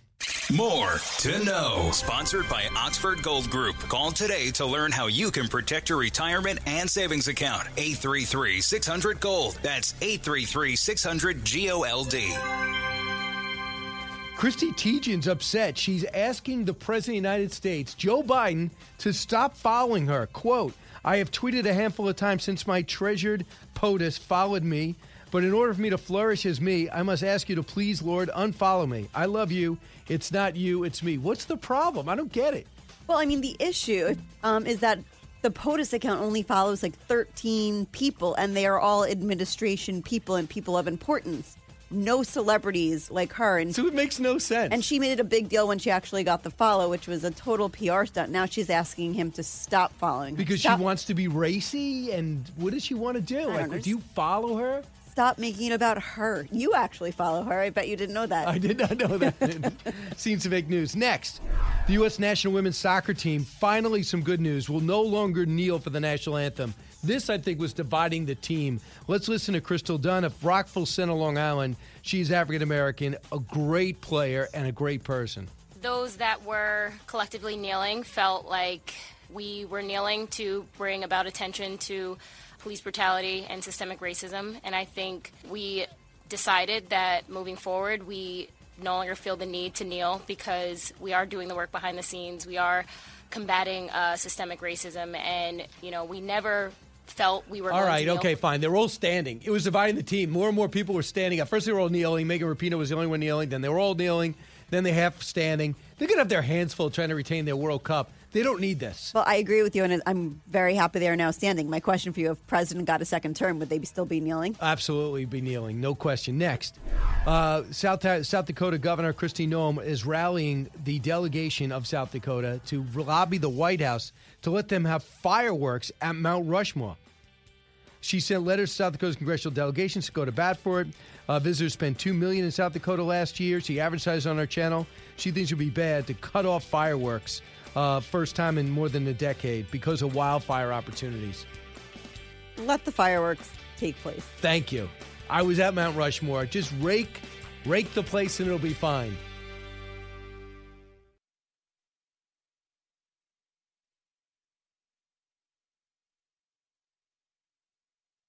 From the Fox News Podcasts Network. Subscribe and listen to the Trey Gowdy Podcast. Former federal prosecutor and 4-term U.S. Congressman from South Carolina brings you a one-of-a-kind podcast. Subscribe and listen now by going to foxnewspodcasts.com. Listen to the show ad-free on Fox News Podcast Plus, on Apple Podcast, Amazon Music with your Prime membership, or subscribe wherever you get your podcasts.